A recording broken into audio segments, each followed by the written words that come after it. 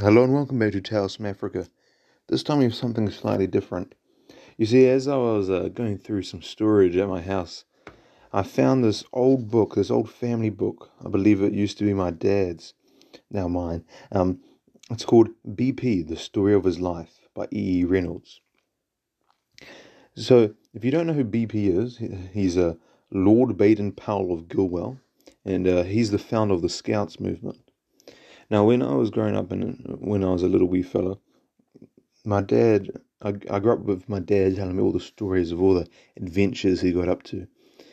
He was in South Africa doing scouts and going off in the bush for weeks at a time or days at a time, being stuck in rapids at midnight whilst canoeing or whatever, being saved by biggins and the rest of it, and or going off in jamborees up to Germany, the Netherlands, Denmark, Norway, swimming in the fjords around there, jellyfish and all that fun stuff. Now, I have to admit, when I did try it out down here where I am, it wasn't too impressive. It might just be the state of it in my country where I am now, and when I was growing up, when I was a younger fella, or it might just be the specific group, or it might just be the state of modern scouting, but who knows. But regardless, Baden-Powell is a fascinating man and he made an amazing organisation. But, you ask, how has he got to do anything with Africa? Well, you see, Baden-Powell, in his scouting, developed his scouting in Mafeking. You see, he was the leader, he was known as the hero of Mafeking in the Second Anglo-Boer War. For his forces there, the British forces, they were under siege by the Boers, and he's the one that held on and pushed on, and he utilized local boys and all that, and developed a scouting system, which he would later use to develop the Boy Scouts. And and in South Africa, he spent most of his life and transitioning between England, South Africa, and India as a military officer and the rest of it. But he's had a great many adventures in Southern Africa, West Africa, Rhodesia, so Zimbabwe, Southern Rhodesia, as it was known then Rhodesia, now Zimbabwe, and then of course South Africa itself, Natal, what was then known as Basotho land, or what is now Lesotho, and the passes around there, up in the Transvaal, Orange Free State, Cape Province, all over it. Yeah. And then of course his time in India as a younger fella and as a slightly older fella. But anyway, he's an exciting fellow. His amazing life and great connections to Africa. So, with all that out the way, we'll begin with the first chapter, The Training of a Tenderfoot. This book's quite old, just by the way, so the page turning may be quite loud. I have it right in front of me. It's a very old book and it's got lots of tears and things, so just excuse that. But anyway, Chapter 1, The Training of a Tenderfoot. When Charterhouse School was still in London, there was a traditional feud between the scholars and the butcher boys of Smithfield Market just outside. During one of these battles, when brickbats and other missiles were being flung over the wall, a group of smaller boys were cheering on the seniors. Suddenly the door of the school opened and out stepped the headmaster, Dr. Haig Brown, or Old Bill. He too watched for a minute or so, then he said to the onlookers, "If you boys go out by the side gate, you could take them in the flank." "The gate is locked, sir." "True, but I have brought the key." In a few minutes the sortie was made and the enemy routed. Amongst those younger scholars was a slightly built, sandy-haired, freckled boy who, in after life, was to achieve fame as the defender of Mafeking and founder of the Boy Scouts and Girl Guides. Everyone came to know him as BP. His full name was Robert Stevenson Smith Baden-Powell. That's Smith with a Y. He was born on the 22nd of February 1857 in London. His father was a clergyman and a professor at Oxford, well known as a distinguished scientist. BP's mother was the daughter of another scientist, Admiral William Smith, who claimed descent from the same family as Captain John Smith, the Elizabethan adventurer who helped to found the colony of Virginia in America. When BP was 7 years old, he lost his father. The family was not too well off.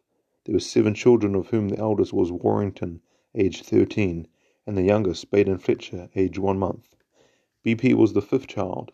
He had 4 older brothers, of whom one died in 1862, and a younger sister and brother. They were a very happy crowd of children, and their leader was Warrington. They may be thought of as a patrol, for the brothers were a real band of adventurers. Fortunately, their mother believed in letting them find their own amusements as soon as they were old enough, though she must have had some anxious moments. Warrington was very keen about everything to do with the sea. He was trained on the Conway, and it was therefore natural that much of the early training the brothers got with him was in boats and small craft. They could not afford to buy anything very big or very good, but by using their own skill and improving what they could get, they made their craft seaworthy, and they had many adventures. Some of these came very near to disaster. On one trip, they were using a 10-tonner called the Koiaino. In this, they had cruised around our coasts and had crossed to Norway. On this occasion, they were off Torquay when a gale sprung up from the southwest. At first, they tried to make for Dartmouth, but both sea and wind were too strong. Warrington decided that they must wear ship and run before the gale for Weymouth. Night was coming on, and the storm showed no signs of dying down. Accustomed as the boys were to the sea, they all, except for the skipper, turned sick. They were lashed with sufficient length of rope to get to their jobs, and Warrington kept the helm and shouted all his orders against the noise of wind and towering seas. Through the night and following day they battled on, and at last found refuge under the lee of Portland Bill.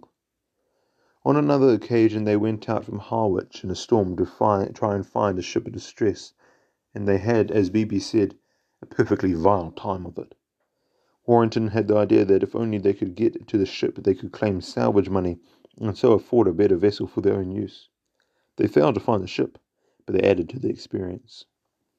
In addition to sea trips, the brothers did a good deal of tramping about the country. They carried as little as possible with them, slept in barns or under hedges and haystacks, and cooked their own meals. They all had very practical natures, so whenever possible they would visit a factory or workshop to see how things were made. One of their most interesting trips was made partly by canoe and partly on foot. Their mother had taken a cottage in Wales for the holidays. The boys decided that the railway was too tame a place of travelling, so they got a collapsible boat and set up off the Thames. They camped each night and, as usual, looked after themselves completely. When they had gone as far up the river as possible, they hiked across country with the canoe to the Avon, which took them down to Bristol. Here, greatly daring, they crossed the Severn, and then went up to Way, and so eventually joined their mother. As one of the younger members of the party, BP got many of the jobs to do on their trips, such as the washing up. One experiment he made in the cooking was not favourably received. A soup he concocted was so repulsive that he was ordered to eat this muck himself, and made to do so. In all these adventures, he was picking up useful ideas on how to look after himself and how to take his share of the work, a good foundation for his training as a scout. These expeditions took place during the holidays. In 1872, Charterhouse School moved from London down to new buildings at Godalming, and there BP had further opportunities for his early scouting. A stretch of woodland near the school was out of bounds, but it drew BP with his love of the outdoors like a magnet. Here he enjoyed stolen hours watching birds and animals and learning their ways. He snared rabbits, skinned and cooked them over small fires, for he knew that too much smoke would give him away. He learned how to climb trees and conceal himself from inquisitive schoolmasters, and he soon came to know that the first lesson in stalking is to be able to freeze, for motionless creatures rarely noticed. He was popular at school, but he did not stand out either as a scholar or as a player of games. He took part in every activity and was generally above the average. In sport his best achievements were as goalkeeper, but he had his own peculiar ways. Thus he would at times let off a great war-whoop, and he always took a spare pair of boots into the field with him, as he discovered that by changing at half-time his feet got less tired. He never did things simply because other people did them. He liked to experiment with his own ideas and did not bother very much about what criticisms were made. It is not surprising, therefore, that his fellows thought him a bit odd. The headmaster, Dr. Haig Brown, encouraged his boys to accept responsibility. He was not very fond of rules and regulations, and he trusted the boys to carry on without a great deal of interference. BP afterwards expressed his gratitude for this, because it meant that each boy had the chance to follow his own bent. Possibly Dr. Haig Brown knew more about those visits to the cops than BP suspected. One side of the school life was very congenial to BP. The headmaster was a great believer in theatricals and concerts, and these were regularly organised. It was not long before BP showed his talent as an actor and singer. He had a great fund of humour, and this found full expression on the school platform. In addition to taking part in the plays, he sang and recited. The humorous monologue was a strong point, and frequently this would be made up on the spot. Another skill of his also gave pleasure. He could make funny sketches as well as do more serious kinds of drawing and painting. From his earliest days he found that he could use either hand equally well, and sometimes as a trick he would draw the picture of his right hand and shade it in with his left at the same time. From his handwriting it is difficult to tell which hand he was using. He certainly enjoyed his school days, but by the time he had to leave, he was then in the sixth form and second monitor in his house. He had not really made up his mind what he wanted to do. His chief idea was that he would like to travel, but it was this more than anything else which took him into the army. While it was being discussed whether he should go up to Oxford as his elder brothers had done, he sat for an army examination, and, to his surprise, and to that of those who knew him, he passed so high up on the list that he was excused the usual training course at Sandhurst and received a commission straight away as a sub-lieutenant or ensign in the 13th Hussars. As the regiment was then stationed in India, he immediately got his desire to travel. He sailed from Portsmouth on the 30th of October 1876 and landed at Bombay on the 6th of December. He quickly settled down to his new life, for his lively spirits and good humour made friends from wherever he went. The children of the officers found him a cheery companion, ever ready for fun. They were always welcome in his bungalow, and liked to watch him painting a picture. Then he would march them out to the music of his ochrana and encourage them to use their eyes. He himself was particularly keen on observing the ways in which animals lived, and this habit was lifelong. He would go up to some quiet spot in the jungle and lie concealed to see the wild beasts come down to a pool to drink. The deer, the jackals, tigers and elephants, and the boars. The knowledge he gained in this way was later to prove of value in his scouting. Although he was popular with his fellow officers, he did not make the mistake of doing things just because they were in fashion. He took an independent line. For instance, in the matter of expenses, at that period a subaltern received a salary of £120 a year, and it was assumed that any officer in a crack cavalry regiment had private means. BP knew that his mother was not too well off, so he was determined to become self-supporting as quickly as possible. He cut out all needless expenses. Thus, amongst other economies, he gave up smoking because of the cost, and later on, when he could afford to smoke, he did not do so because he found that the habit affected his sense of smell and scouting. He used his skill as an artist to add to his income and wrote and illustrated many articles for magazines. BP was a first-class horseman, and this is not unconnected with his love of animals, for a good horseman must have a real liking for his mount. It is not therefore surprising that he took quite quickly to the two great sports of polo and pig-sticking. Good horse trained for these activities are expensive, so BP would go out of the way places and buy up raw ponies and then break them in and train them for polo. The task was not an easy one, but he learned a great deal about horses in the process. Then he had the added satisfaction of selling a well-trained animal with advantage to his own purse. In pig-sticking he became so expert that in 1883 he won the Calder Cup, the most coveted trophy of the sport. In days when there were no wireless or gramophone regiments had to make their own amusements, and entertainments and theatrical shows of all kinds were popular. Here BP was always in demand. He could sing a comic song or act or make up topical skits that would bring down the house, His skill as an artist also came in useful as a designer and painter of scenery, and it was not long before he became the producer of comic operas and plays.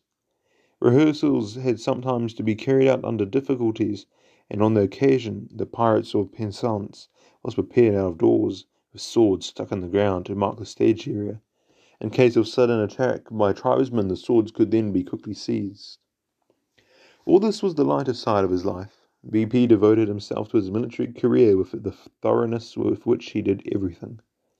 His first 8 months in India were spent at Lucknow, where he took an intensive course, passing out with the first class, with a special certificate in surveying. At the end of 2 years, he was sent home on sick leave, and this was extended so that he could take a musketry course. Again, he was placed in the first class. On his return to India in 1880, he rejoined his regiment, which had moved up to the northwest frontier. This was the year of Lord Roberts' famous 300-mile march from Kabul to Kandahar, but by the time BP reached the regiment, the fighting was over. He did, however, get the useful experience of active service conditions. One part of military work had early captured his enthusiasm, scouting, and he had taken every opportunity of making himself more efficient and of passing on his knowledge to his men, who found this new kind of soldiering more exciting than drill. This training proved valuable, for attacks might be made by the Afghans at any time of the day or night, and constant scouting was necessary to detect their whereabouts. Then, one day, the horses broke loose in a storm. All but one were recaptured, but BP was determined to find the missing horse. He rode round the camp in a wide circle until he came across the tracks of a galloping horse.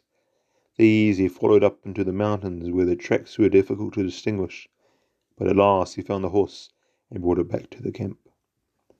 When the order came to march back to base, BP told his colonel that he knew a shortcut that would save the men and horses both time and fatigue. The colonel accepted this suggestion and felt it was correct.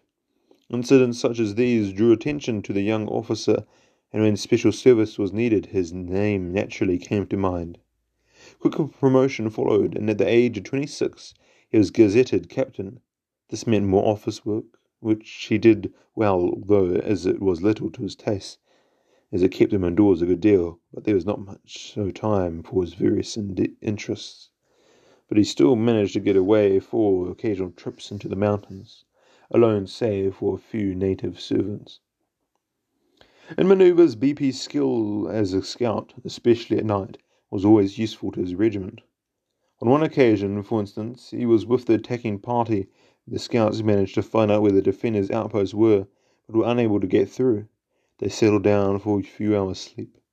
But BP decided he would make one more effort to find out the disposition of the forces.